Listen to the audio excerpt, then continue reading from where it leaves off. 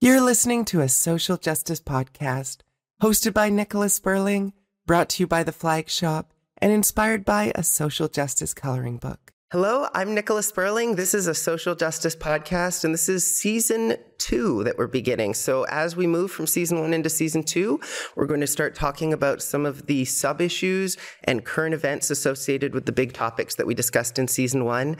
And today we're going to be talking about trans people in rugby, and I'm joined by Nico and Will from the Vancouver Rogues. Nico, can you introduce yourself? Hi, my name is Nico. I use he, him pronouns. I'm a player in the Vancouver Rogues Rugby Club. I'm also the chair of the Diversity and Inclusion Committee, and I've been playing rugby essentially for 2 years. Wonderful, thank you. And Will? My name's Will. I use he, him pronouns. I am just a player on the Rogues, but I've been there since it restarted in 2021. And I am trans, so I have that experience with the sport as a trans person. Thank you both so much for joining today. This is a conversation that is really important to me as a soccer player and a trans person who plays sports, but I don't have a lot of experience with rugby, so I'm going to be looking to both of you for some information about what it's like to be a trans person in rugby, why you're trying to create a more inclusive team. And to begin with, your website states that you're picking up the torch from the original Rogues RFC, the first openly gay and inclusive rugby team in all of Canada.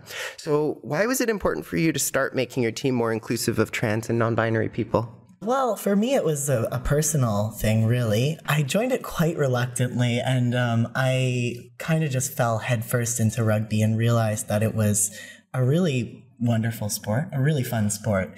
It really has like such a great social and community aspect to it. It's really good for building friendships and relationships, like with your team and also like across teams. And it's also the physicality of it was so good for me as like, I was like a year into my transition. I'd gone through a lot of physical changes, and it really felt like coming back into my body, like doing rugby. And I really would love for other trans people to be able to have these kinds of experiences with the sport.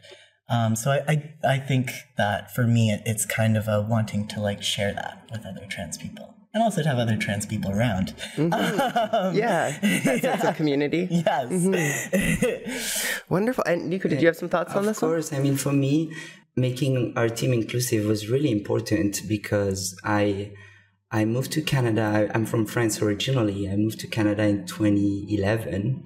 And I came out about 3-4 years after as a gay man. Mm-hmm. And I started essentially running at the Vancouver Front Runners, which is an inclusive running club. And then I joined Out for Kicks, the soccer club. Which we play on together. Yes. I think this year was my 8th season, wow. I believe. And I just experienced sport in a different way. I love sports, and I don't think I've always loved sports. And I don't know if it was because of the game itself or if it was the culture specifically. I remember instances when I was a kid where I was like, I don't want to play soccer anymore. I'm done. And I don't think it was because of the sport, because I was fairly good at it. But I think there was something that was like preventing me from really having fun playing the sport. Mm-hmm. And so when I joined Out for Kicks, I realized like, oh my God, like this is a lot of fun. People are amazing. People are respectful. People are kind. People are loving, and it really inspired me to be that person within the sport. I've also played in more competitive leagues in Vancouver, in Burnaby, and playing against other teams that don't have necessarily that inclusive aspect is sometimes challenging because they don't necessarily get it. So with the Rogues restarting about 2 years ago, I felt that sense of welcoming and really tackling that inclusive piece was really important for me. And I think it was important for the team. So since the very beginning, there was the position that came up to be chair of the Diversity and Inclusion Committee. And I was like, yeah, I got this. Let's do it. And I'm happy to lead this. And the whole team really put a lot into making our team inclusive, and we're still working on it, obviously, but it is important not just for me but for us as a team, and that's who we are. That's our identity today. Mm-hmm. And why was it necessary to have an inclusive team? Are the other teams in the Lower Mainland not inclusive? Or is it just that you're trying to have more of a solid commitment, make sure that people are feeling welcomed and accepted to a higher degree than they might on another team? So for me, I've had like wonderful experiences playing in the BCRU, like a lot of really nice times with the other teams. And there have been a lot of people who are just playing on like the, regular, I say regular, that's like the teams that aren't like explicitly inclusive in their focus, who like actually did like show up to like our games, to our practices, to touch, and like just like gave us pointers and welcomed us in and showed us how things kind of went. But that being said, I think that teams that don't have this focus on inclusion, there are like aspects, structural and like social aspects of athletics that are kind of, that can be homophobic and transphobic in ways that they might not even know. Sometimes it's not that people are explicitly trying to exclude anyone, but it's like they don't know how to include them. So people end up being ostracized, or they end up closeting themselves to kind of fit in, or, there are all sorts of, or maybe they get bullied. Whereas I think that especially for queer people who are coming into a sport completely new and don't have like experience in rugby that can kind of carry them through getting involved in the sport, it's a lot easier to come into a team where the focus is, come join us, learn to play. We are going to work to find a space for you with us, Absolutely. Did you have some thoughts, Nico? Yeah, I think, we're creating a small to LGBTQI plus community within the world of rugby, right? So we all have our experiences that some folks out there can relate to. And I think this allows us to really bring in, hopefully, some folks that had never thought about playing rugby in their life. I'm one of them, for example. I was shying away from soccer when I was a kid, but never, ever in my life would have I thought I would ever play rugby. And it's also the cultural piece there for me. But there might be other people that relate to that. Now, starting the sport with this team was, it was game changer for me. It opened doors into a new sport that I actually love today. I could not think of not playing rugby. And the other teams in the BCRU region actually have welcomed us with open arms, and that felt amazing. I'm thinking of the Richmond team, Squamish, Kamloops, even on the island, Nanaimo. We actually just spent our weekend there, the Rogues. We were invited by the Nanaimo team to essentially do some skills training. They shared with us their space, their coaching, and we did our pre-season retreat there this weekend. And so it's not that the other teams are not inclusive per se, but it's maybe not their focus specifically. And it becomes their focus when it's actually brought up to their attention. Similarly to a Pride game. Pride games were set up to pinpoint transphobic and homophobic language in sports. So they created those games to have people realize, oh, maybe I shouldn't be saying this when I'm playing, because specifically today, it's a Pride game. I should probably not come up with a homophobic slur right now, or transphobic slur. So it's kind of like that. This is our message. This is why we exist. And I think the teams are getting it and starting their own journey as well.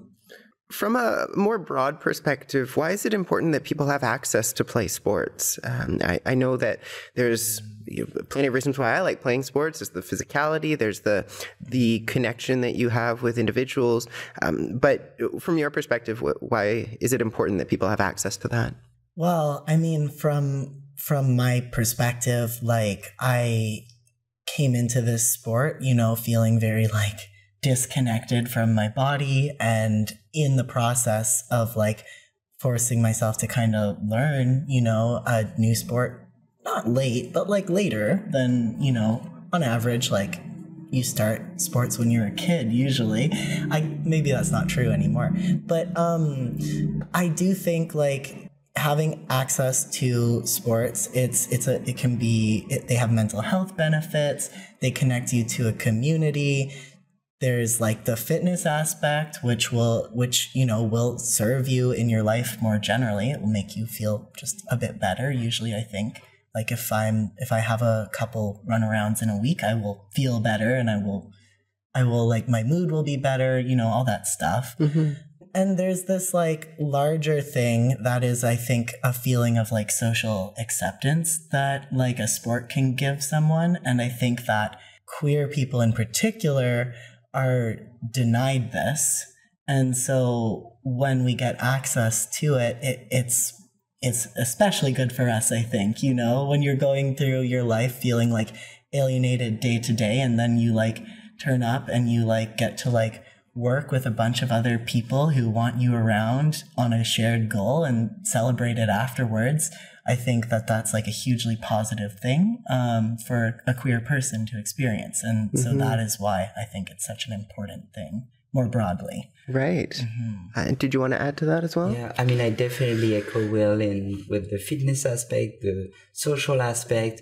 And I think when you play sports, and specifically in a community environment, there's work that needs to be done within that community, and setting up practices or organizing events, just like we did this past weekend. There's a lot of work that goes into that, and I think it gives people opportunities also to step up in their life and get a sense of what being a leader is. And it doesn't need to be this big task of being the leader of the group, but just taking initiative and taking on some of the tasks and responsibilize people in managing other people, but also managing tasks that need to really to keep the club alive. Just that, we need a lot of resources to make our club being able to function.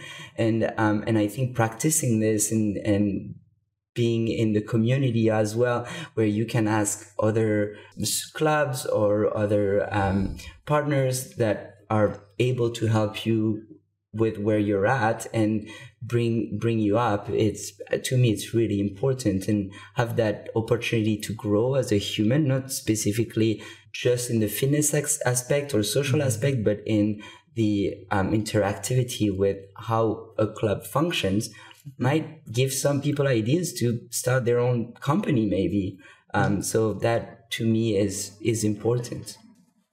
From my understanding, your team falls under the Mariloma Club. Are they, I guess maybe you can explain what the Mariloma Club is, and are they allies in your mission of fighting racism, transphobia, and homophobia? I just want to say this, kind of very baldly outright. They've given us a home, really. Mm-hmm. It's a really big thing to have access to a field, a clubhouse, funding, equipment.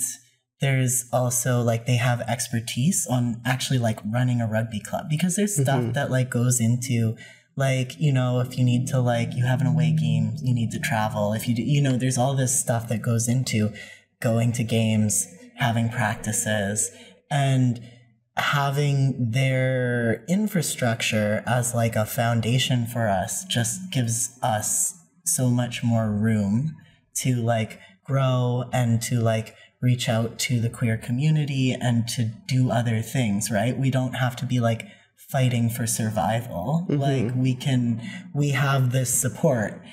So yes, I would say the Lomas are definitely our allies.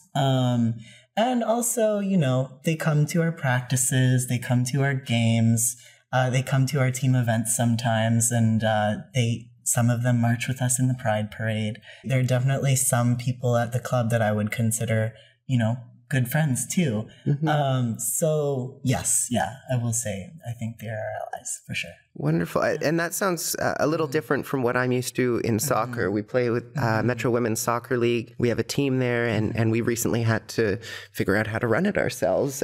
And it doesn't sound like there was as much support as what you have with Maraloma Club. And maybe that's because it's a club as opposed to a league. Yeah, the Maralomas are they're quite an old club in the context of Vancouver, 1920s, and they do a variety of different sports. Basically, their whole thing, I don't know how articulate I am being here, but their thing is that they are fielding teams to play against other clubs, whereas I think a league is kind of just overseeing the teams themselves, right? I think probably closer, more analogous to what you're describing would be the BCRU, which does provide resources and things like that to clubs within the world of BC Rugby, but they're not running the teams. Right. And could you have a team that is not part of a club? In this context, if you are a team, you are a club. There's a Squamish club, the Axemen, and there's a club in North Vancouver, Capilano, and they all kind of have this infrastructure in place to be able to field teams throughout the season. Yeah. I mean, I'm trying to build my own understanding based off of my knowledge of soccer. I don't know how helpful this is to our audience, but we have some teams that are just independent teams like ours, and then we have clubs that field teams. So there's a little bit of a mixture of both in soccer. Did you have anything you wanted to add to that, Nico? There's a lot that we'll share about the Lomas. Currently, at our level, senior level per se, there are 5 teams, 4 of which play in the men's division and 1 plays in the women division. 4 of them are called the Lomas, and we're called the Rogues.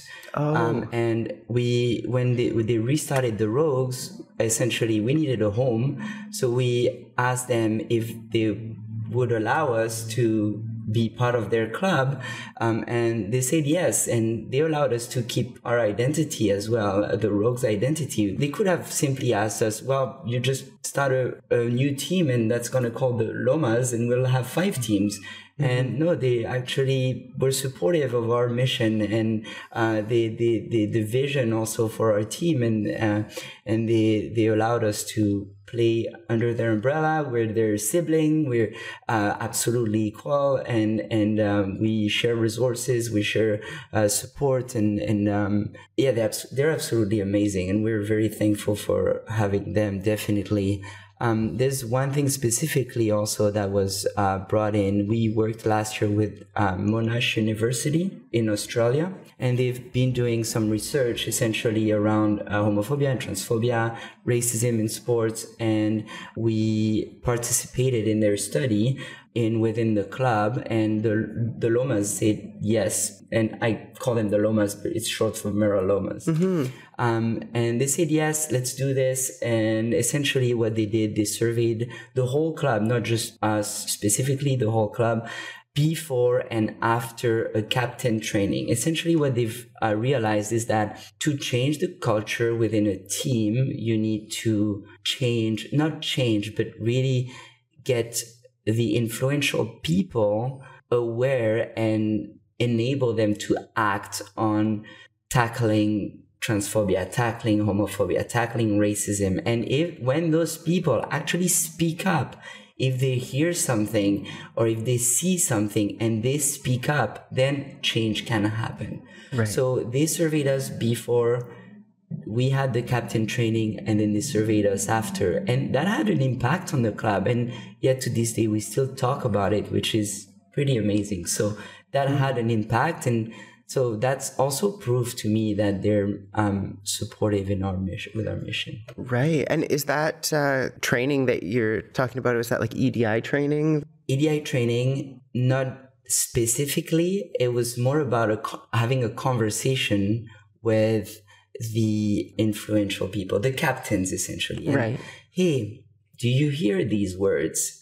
How often do you hear them? And essentially at first, the survey shared that they were not hearing it much because they weren't necessarily paying attention to it. Right. Then we had the training, and then the second survey actually showed that it was happening a lot more than the first survey, because now people are paying attention to this kind of language. And so it showed us that, okay, well, now we know what we need to work on and what we need to do. So it's just shedding light on those issues and having influential people that can speak up, that are able to speak up, make those changes happen. Right. And that sounds very similar to what we did with Out for Kicks. I'm on the board of Out for Kicks, and we talked about how we can incorporate EDI training into captain's training. And I think it really helped for this season, making sure that people were aware of not using gendered language on the field and being more inclusive of different identities. And I'm also interested to know what your motivation was behind creating all gender touch rugby. Yeah, so honestly, like touch is often played co-ed. So the Marilomas also does they have like a competitive level and like a social level, but it's pretty informal compared to like the season that we play in rugby. You just like, the teams are all within the club and everyone just shows up to Connaught Park, and then we have some games, and throughout the season, as you figure out what the rankings are, there's like a semifinal and a final, but mostly it's just kind of to run around in a field and toss a ball at each other. And on those teams, to like actually field a team, you have to have equal numbers of men and women. Like obviously there's more of a conversation to be had about like men and women. Yeah, all that. But that being said, like this is not a new thing. It like touch is often played co-ed. Having the Rogues touch be all gender really just kind of makes the most sense, because that's kind of how it's played anyway. It's a pretty like fast, fun, informal sport. It's no contact, so you can kind of like be pretty loose with it and like just have fun and not worry too much about that. That being said, I think this year we put more of an emphasis on this is for all genders, because I think in previous years, yes, anyone who wanted to show up could show up, but touch was seen as a recruitment tool for the regular season, and we are a men's third div team. So it would sort of like select out the people who don't identify as men, essentially. Basically what that comes down to is like, really, the more the merrier. Like it's more fun to have different kinds of people, all different kinds of people coming to your events and like sharing their perspectives and their style of play and their experiences. It makes for a more interesting time. It kind of changed the tone of it a little this year. It felt, I wouldn't be able to put my finger on it quite, but it was calmer, and yeah, I don't know. I really enjoyed it. So I think it was a positive change for us. I think that it made us better, stronger as a team to have that focus. Right. And do you find that it's challenging to have a quota system where you have to have equal members of each gender if you're trying to have an all-gender team? Like, what happens when you bring a non-binary person in? How does that affect the split? Yeah, it's challenging. So for one thing, I feel like this is like a common struggle for like teams that like have like quotas for like genders. Which is that there's like a real struggle to get enough women. I don't know why. Well, I do kind of know why. Like, I don't think we prioritize women's athletics the same way we prioritize We have the same problem in soccer, yeah. Yeah, right? So you'll have this like struggle where like you have a bunch of men, and so the men all have subs, and the women are stuck playing for like, ever and ever and ever, and you're like, oh my God, I'm so sorry. You're heroes, but like, I'm so sorry. But also, like we did have a non-binary person on our team in the Lomas Touch League, and they just like chose like they went a specific way. I don't think we even had a conversation about it. It could just be they can sub in for either or sort of. Well, no, they just kind of like chose to be like one of the men matching players, and then we didn't. Oh, so you had to figure it out ahead of time. Yeah, that kind of puts them in because I think we would have been challenged on it, which is It's a tough situation to be in as a non-binary person and go, I have to choose if I'm going to be a man or a woman today. And it's like, but I'm not either. I know, and that's the rough position that non-binary people are in sports in general, I think. It's kind of like the washroom discussion, right? You've got a men's washroom and a women's washroom, and you stand outside going, well, which one? Yeah. And that's something that I think, like, as time goes on, we're going to have to work out. Though I think a lot of that has to do with, like, a much larger problem, which is, like, maybe this is getting too deep into things, but a much larger problem, which is, like, this idea that there are, you know, men and women, and they don't play together and they can't play together. And we have to, like, very strictly police certain, like, biological markers. Although, like, again, like, so often the science on this is kind of crap. But like you get an intersex person and suddenly is their testosterone too high? Or? In chaos. And the poor intersex person's in the middle, like, could I play my sport, please? Right. But yeah, I think that, like, that's, like, a much larger problem to do with this obsession that we have with splitting up sexes basically for sports. But I do see that it's kind of a rough position for them to be. Yeah, it's kind of the world that we've created now leaves people out in some ways. Did you have some opinions? I think to come back to your question about our iteration of touch that we've done on the Sundays, and that's the one specific for the Rogues. We still used it kind of as a recruitment tool, also to keep our fitness up throughout the summer, because the rugby season starts in September and ends around April.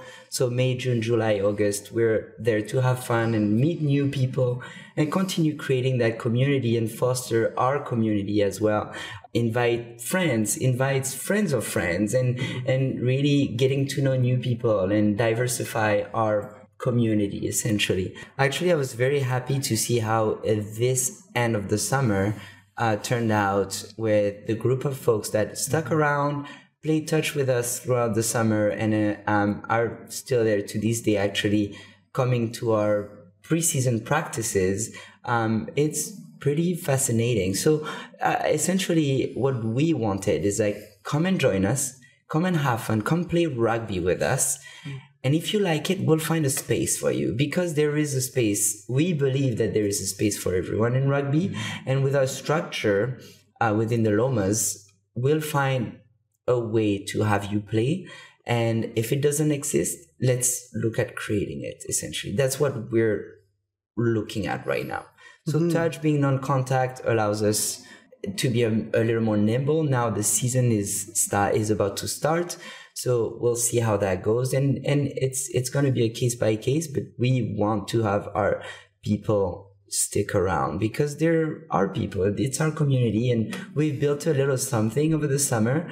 We've been building over the past 2 years. We want it to continue. I should clarify, actually, when I was talking about, like, quotas in, like, touch, like, the Rogue Sunday touch, there are no quotas or anything. People just are put on teams, usually based on trying to split up experienced and inexperienced players. Gotcha. Well, not split them up, intermingle them. My point was more that it is common in touch leagues for men and women to play on co-ed teams, and in fact it's often structured that way, with that in mind specifically. Right, and that would create some complications for non-binary people, perhaps in those type of situations. Absolutely. And I'm also curious about your regular league.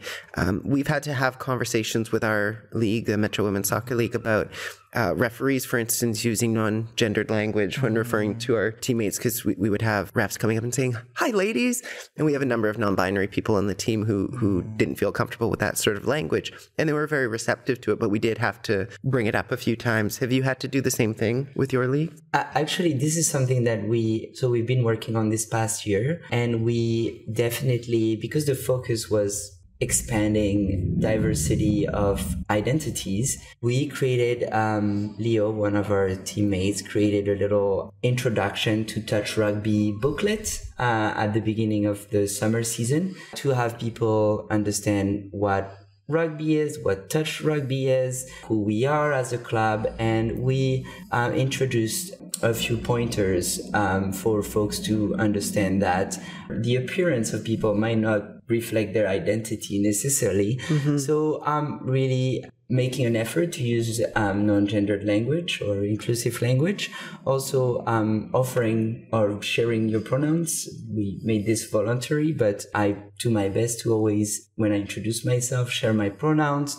And really, if anyone sees or hears something, to like bring it up. And if they're not comfortable to have the conversation with the person, really sharing with someone who could take the person aside. And because if we have that ingrained in everybody's mind, then it would be easy to, work with each other, and we can focus on other things essentially. Yeah, I mean, I know from personal experience you do a great job of that, because there was someone who I'd played with last year in Out for Kicks who had started using different pronouns since I'd seen them last, and you very nicely sent me a message and said, just so you know, this person's pronouns are they, them now, and thank you for letting me know. And it's as simple as that, but it really requires that allies are doing their part to help educate. But for me, it's about modeling that piece so that people already feel like safe if they want to share with me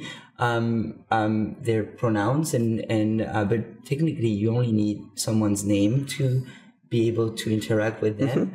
And if you could even only use their name when you're talking about that person as well. And if you're unsure, you can use they, them. And I'm not sure where I was going with this, but essentially, it's about respectful interactions on the field. We're there to play soccer and fostering a great, or rugby, a great space for everyone to be comfortable. And that's where I was going with this. And if they want to share more, welcome them and really just open your arms to them, and they might need actually someone to because there's some something they're going through, or we're all friends, and that's the bottom line. Absolutely. Yeah. And coming over to you, Will, question is specifically related to your experience as a trans person playing rugby. What has that been like? Have you found people in general to be accepting, and the teams that you've played in to be inclusive? I know you sort of talked a little bit about it, but yeah, I think like at its core, like I've found the sport to be very friendly, and so for the most part, like I have not really had issues myself. People don't necessarily know that you're trans always either. Right? Like we sometimes get that passing privilege. Fly under the radar sometimes, and I never know whether I'm flying under the radar or whether not. But that being said, certainly in the context of like the team itself, like at some point, we all use the same change rooms and things like that. So even if I weren't pretty open about it with the team, which I think I was pretty open from the beginning, I think it was a known thing, people would know. And my experience was that generally people were very, very, were not bothered by it. I think the struggle, and you probably know this, the real struggle about being trans in these environments is that often people don't even know what they don't know. So things are just not set up for you. You know what I mean? Like there are things that kind of just fall through the cracks, and you're like, oh no. Someone just hasn't thought about it. Yeah. And no one means to, but things just happen. But in general, it was a very positive experience for me. And it was an experience I really, really was looking for. I think when I joined the Rogues, I was looking to experience okay, what is it like to be in amongst queer men, because it was a new thing for me. And so coming into it, largely having these really wonderful connections and experiences was just really lovely. The teams that we play against, have often like gone out of their way to be friendly. They have often like gone the extra mile after the games and said hi and like tried to interact with us. And I think that this is like not just like a wonderful thing for a trans player coming in. I think also like for queer cis men, I think this is also like a very kind of meaningful thing in a way. So yeah, I'm not saying that it's all sunshine because it's not, but in general, it's been positive. Yeah. Yeah, I think that's kind of similar to my own experience as a trans person playing soccer. I commute a fair distance to play on an inclusive team. There are teams near where I live that I could play on, but none that are explicitly inclusive of trans people. And so to be able to go to a practice or a game and know that no one is bothered by me and know that they're not holding on to some unresolved feelings about me is really reassuring. Whereas I'm sure that I would probably be treated well on one of the teams locally, but there's always going to be that thought in the back of your mind, like, do they actually accept me? Because some things don't get said. Or if the team isn't paying attention to making sure that they're inclusive, then maybe there are those issues that are going to fall through the cracks, like you mentioned. And what actions have you been taking to protest the ban on trans women in rugby? I know that you marched in the Pride Parade this year, and I think that was a theme of your entry. Yeah, it was another person's idea. It was like his kind of brainchild. Essentially, what ended up happening was that we made this kind of move. It was kind of started by World Rugby, which is like the governing body for rugby, international rugby union, because there are different kinds of rugby. It's not worth getting into. But they came out with a ban in 2020, essentially, saying trans women cannot compete on a professional level in international rugby. And this actually, like, when I was like reading up on it, I was like, oh, this was kind of, in some ways, I'm sure it wasn't the beginning of like professional organizations going after trans women, but it was like an early one, right?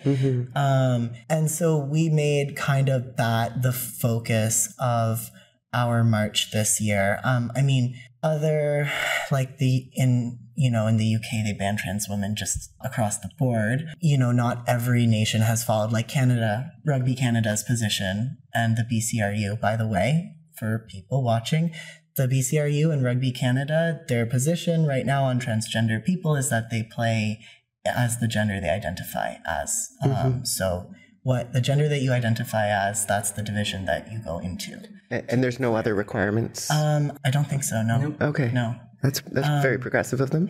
Yeah, well, like, not to crawl into the weeds, but we made that. So we decided to make that the focus of our Pride March this year.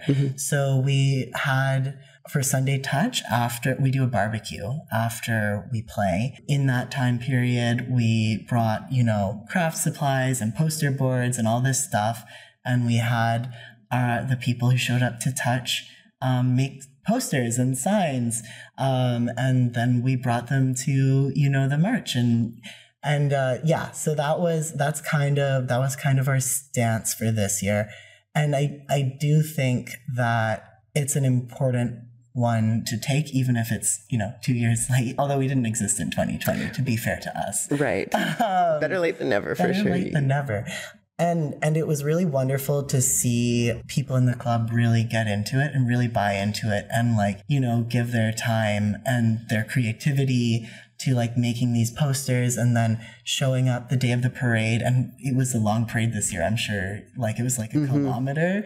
Yeah. And it was very warm, and they showed up to the parade and they got super pumped and they were doing chants and, brought all this energy. And for me, it was hugely meaningful actually to see that, because sometimes you do wonder if people support you on the team, and it's nice to see that kind of expression of it. Do you feel that England's rugby football union's decision to ban trans people, or trans women specifically, from playing women's contact rugby has affected the general population's attitudes towards trans and non-binary people in rugby or in sports in general? I think anytime any organization comes out with something like this, yes.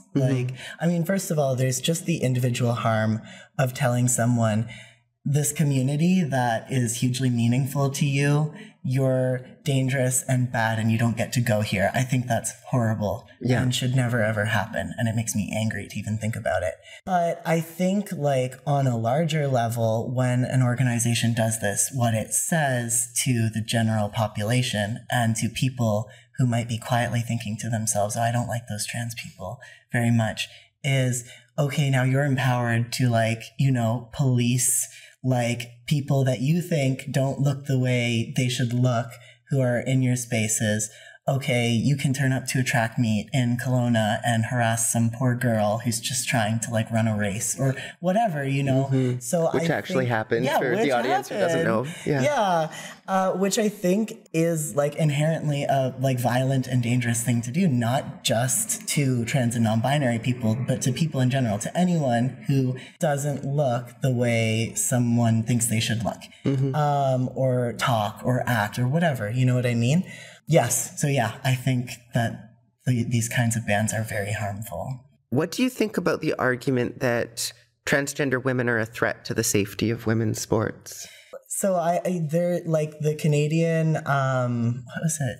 CCES, Canadian something.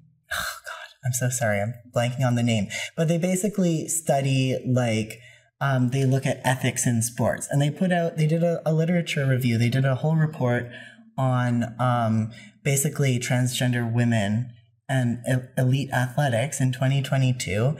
And like basically what they found was that the scientific evidence in terms of like whether there are biological advantages based off of like what kind of puberty you had is unclear at best. A lot of the studies are quite bad in different ways. There aren't a lot of them. And that when professional bodies make decisions based off of these kinds of studies, they'll prioritize like these like biological studies, which again often are quite flawed, over sociological studies about things like the effect of like inequality, like in terms of like wealth, resources, like all that kind of stuff.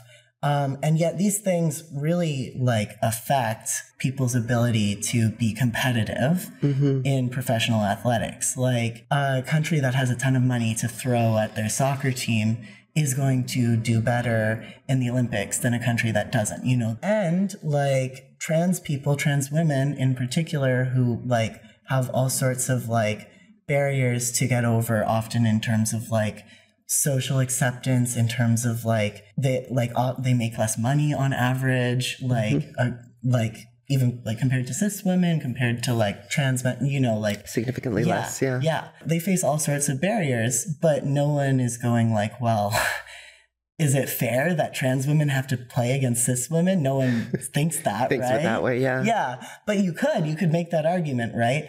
Sorry, I'm trying not to crawl too much into the weeds, but I do think that like basically this whole idea that trans women are a threat to women's athletics is silly. Like, first of all, even if you just look at the numbers, I was looking at like Statistics Canada, and like the percentage of trans and non-binary people, so like the whole of our community, not just trans women, is like 0.33% of the population. Like numerically, how are trans women going to dominate professional athletics? That's not going to happen. Well, you would expect that trans people would win 0.33% of the time, and they actually win less than that. They don't. So it would indicate that it's not fair to trans people. Yes. But yeah, no, it's to me, like this whole idea that trans women are going to come in and dominate cis women in athletics. First of all, if that was going to happen, there was a period of like years, decades, where trans women were perfectly allowed to compete in professional athletics, and we didn't see that, right? Yeah. So no, I think it's just nonsense. Yeah. To be honest. Absolutely. I've left you out of this to some degree, Nico, because we've been talking about the trans experience in some ways. But before I move on to my next question, did you have any thoughts on that overarching topic? I think in sports in general, there is definitely a need for better education in general, and also high quality research to be shared with organizations to really kind of disrupt or challenge those gender norms to be more inclusive. I don't think we should essentially sanction a group of people and put them on the sideline. We should look at opportunities and options and what can we do? Like we have this challenge, so let's put the resources to be able to figure out a solution, because I think we can do that. And I'm just, thinking of my friends. I wouldn't want my friends to not be able to compete at a high level if they were great. I have a lot of great friends, and if they have the opportunity to go and compete, I wouldn't want them to be prevented from doing that. That would hurt me. And that's essentially part of the reason why this topic is dear to my heart, because I have a lot of trans friends and I wouldn't want them to be put on the sideline. I want them to be with me, and I want them to even succeed more than me. So You've talked about how your team is a men's team for regular season. Are you looking at potentially introducing a women's team as well to your league or your club? I would love that. I mean, I want to preface this by saying I have no control over this because I'm a player. Right.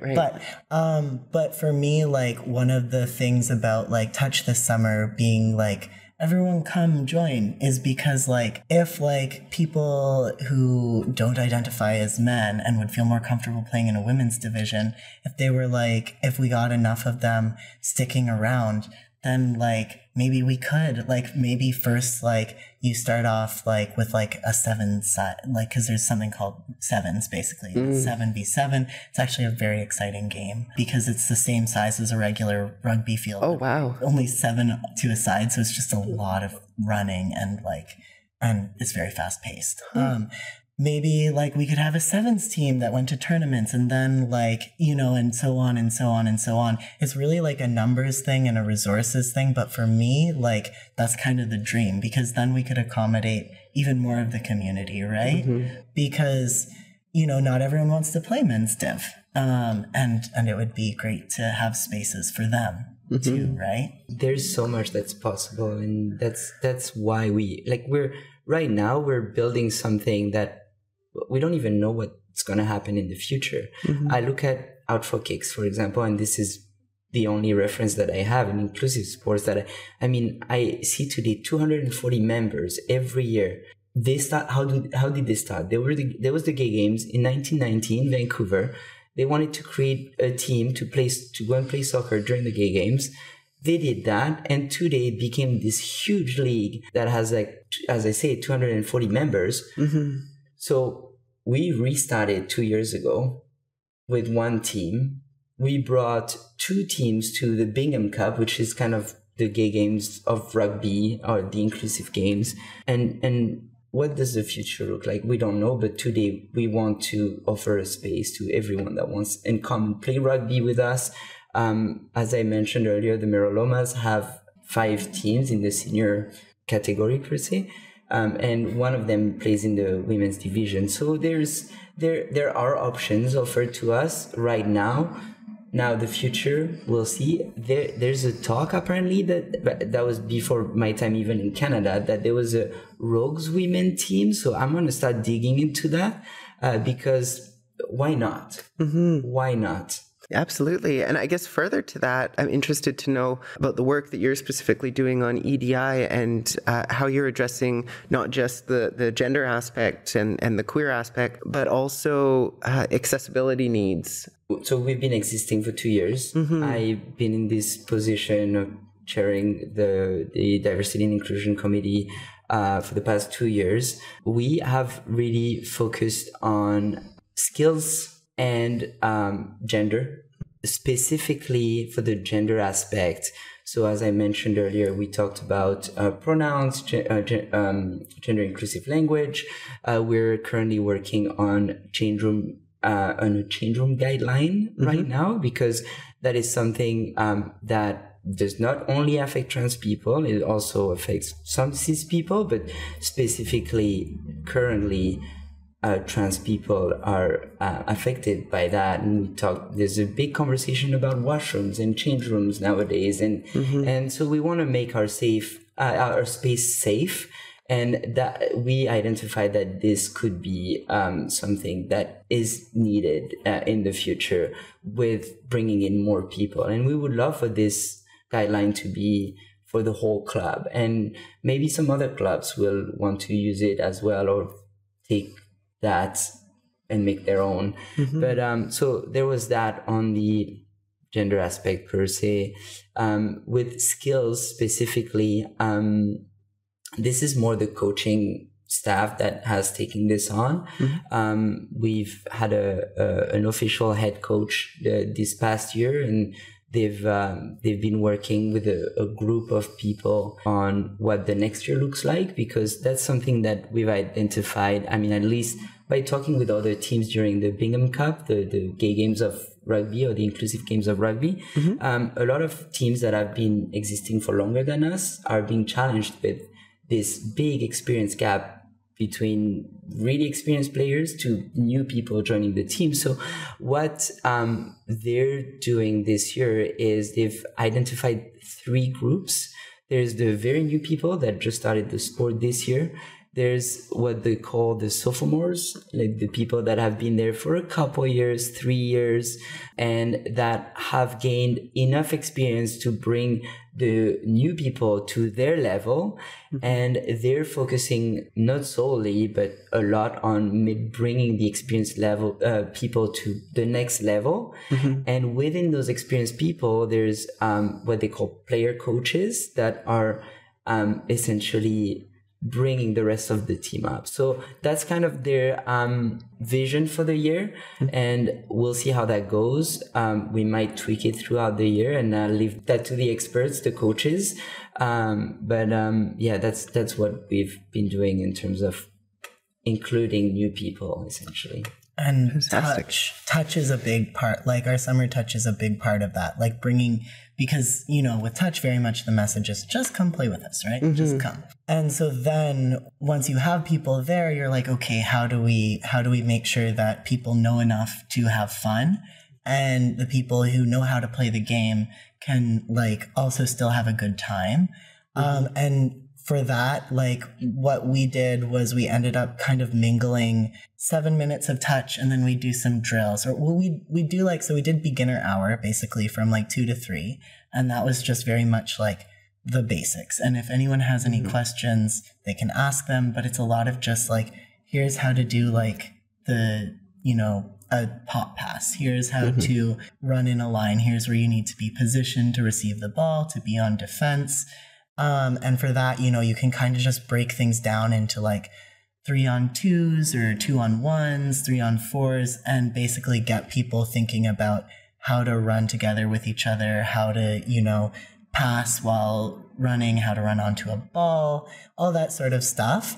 And then once you've done that, then you're like, okay, we're going to play some touch now. And you can sort of tweak touch as well. It's a wonderfully like flexible game.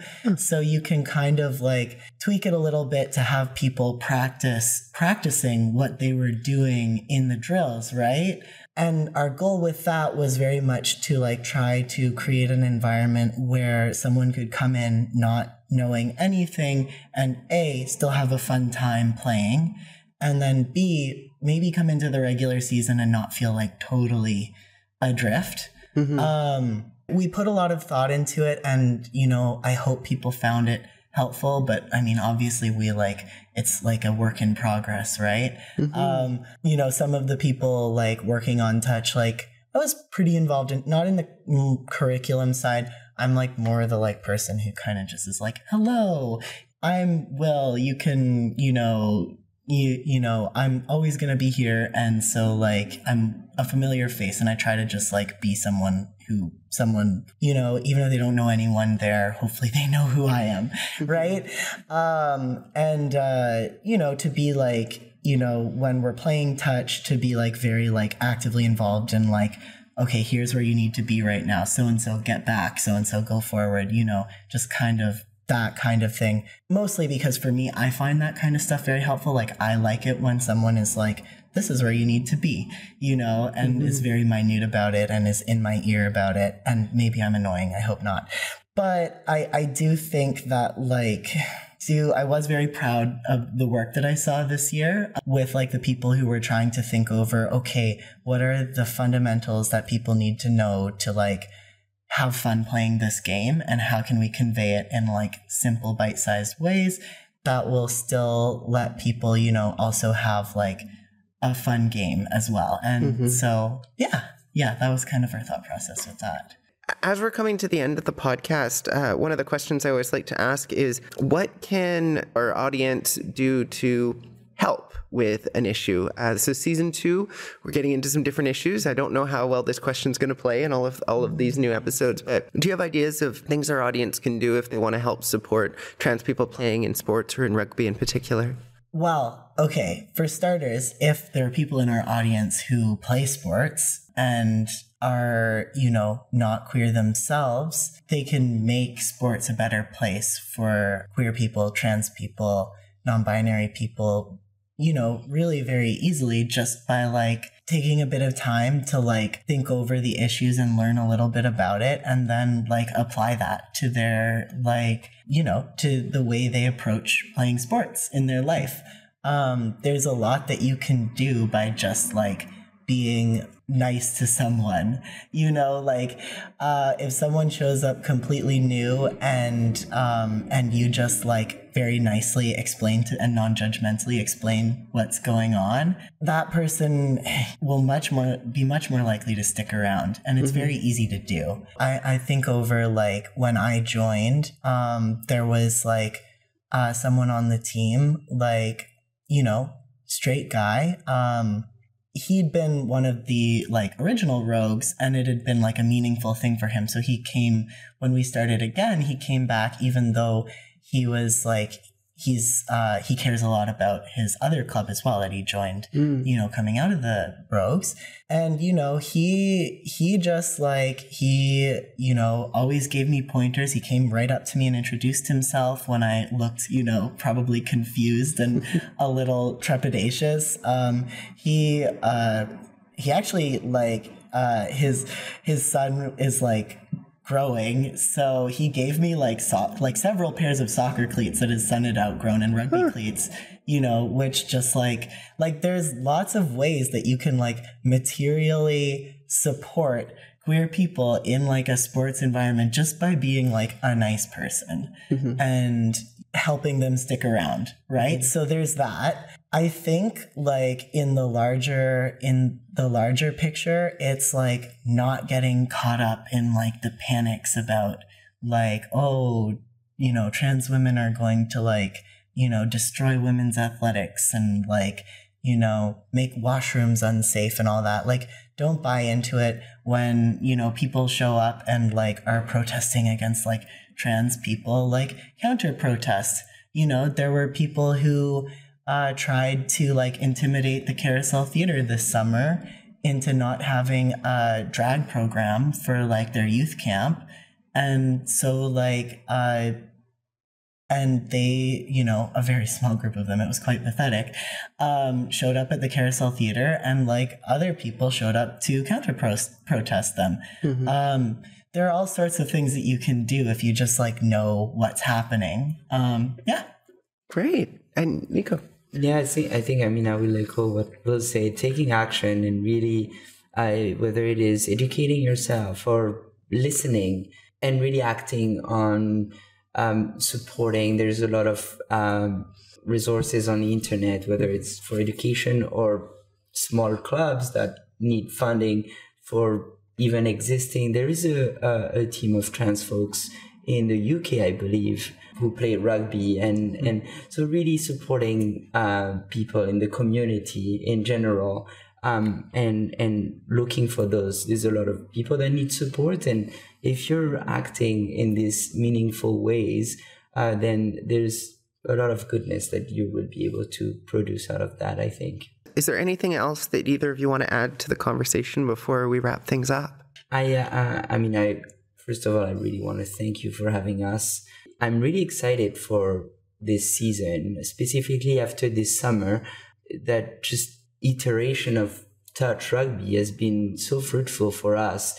And I want to acknowledge the people that set it up and supported setting up, and the team in general, the direction we're taking. We identified before last year's AGM, we identified as the gay inclusive team, but we're now the inclusive team. And I think that small shift is helping us expand and grow. And I took note of one thing that you shared earlier, and it's not the first time that we hear it, but really being explicit about the fact that we welcome trans and gender diverse folks at the Rogues Rugby Club is important. And I think now that we're setting up that safe space, and on the cultural level, but also structural, I think it will be key to welcome everyone into our sport and our club. So I'm excited. And if you wanted, I don't know if you want to keep this, but you're always welcome to come and play rugby with us. Everybody is actually welcome to play. So if you're out there and you want to come and play with us, just go on our social. We're practicing twice a week on Tuesday nights and Thursday nights, and we play on the weekends. And we also wanted to thank you very much. We have a little present for you. Oh my gosh. We have some stickers, a little can holder, and we also have a t-shirt for you. Oh my gosh, thank you so much. From the Rogues Rugby Club. It's amazing. I've never had this happen on a podcast before. Thank you. Thank you so much for having us. We really appreciate it. Yeah, well, I really appreciate both of you coming on the show and having this conversation with me. And I think it's going to be really interesting for our audience to learn about. We're hopefully going to tackle some misinformation about trans people in sports, and hopefully get some more people interested in joining your league as well. And this has been an episode about trans people in rugby. It's a social justice podcast. I'm your host, Nicola Sperling, and I've been joined today by Nico and Will. You've been listening to a social justice podcast hosted by Nicola Sperling, brought to you by The Flag Shop, and inspired by a social justice coloring book.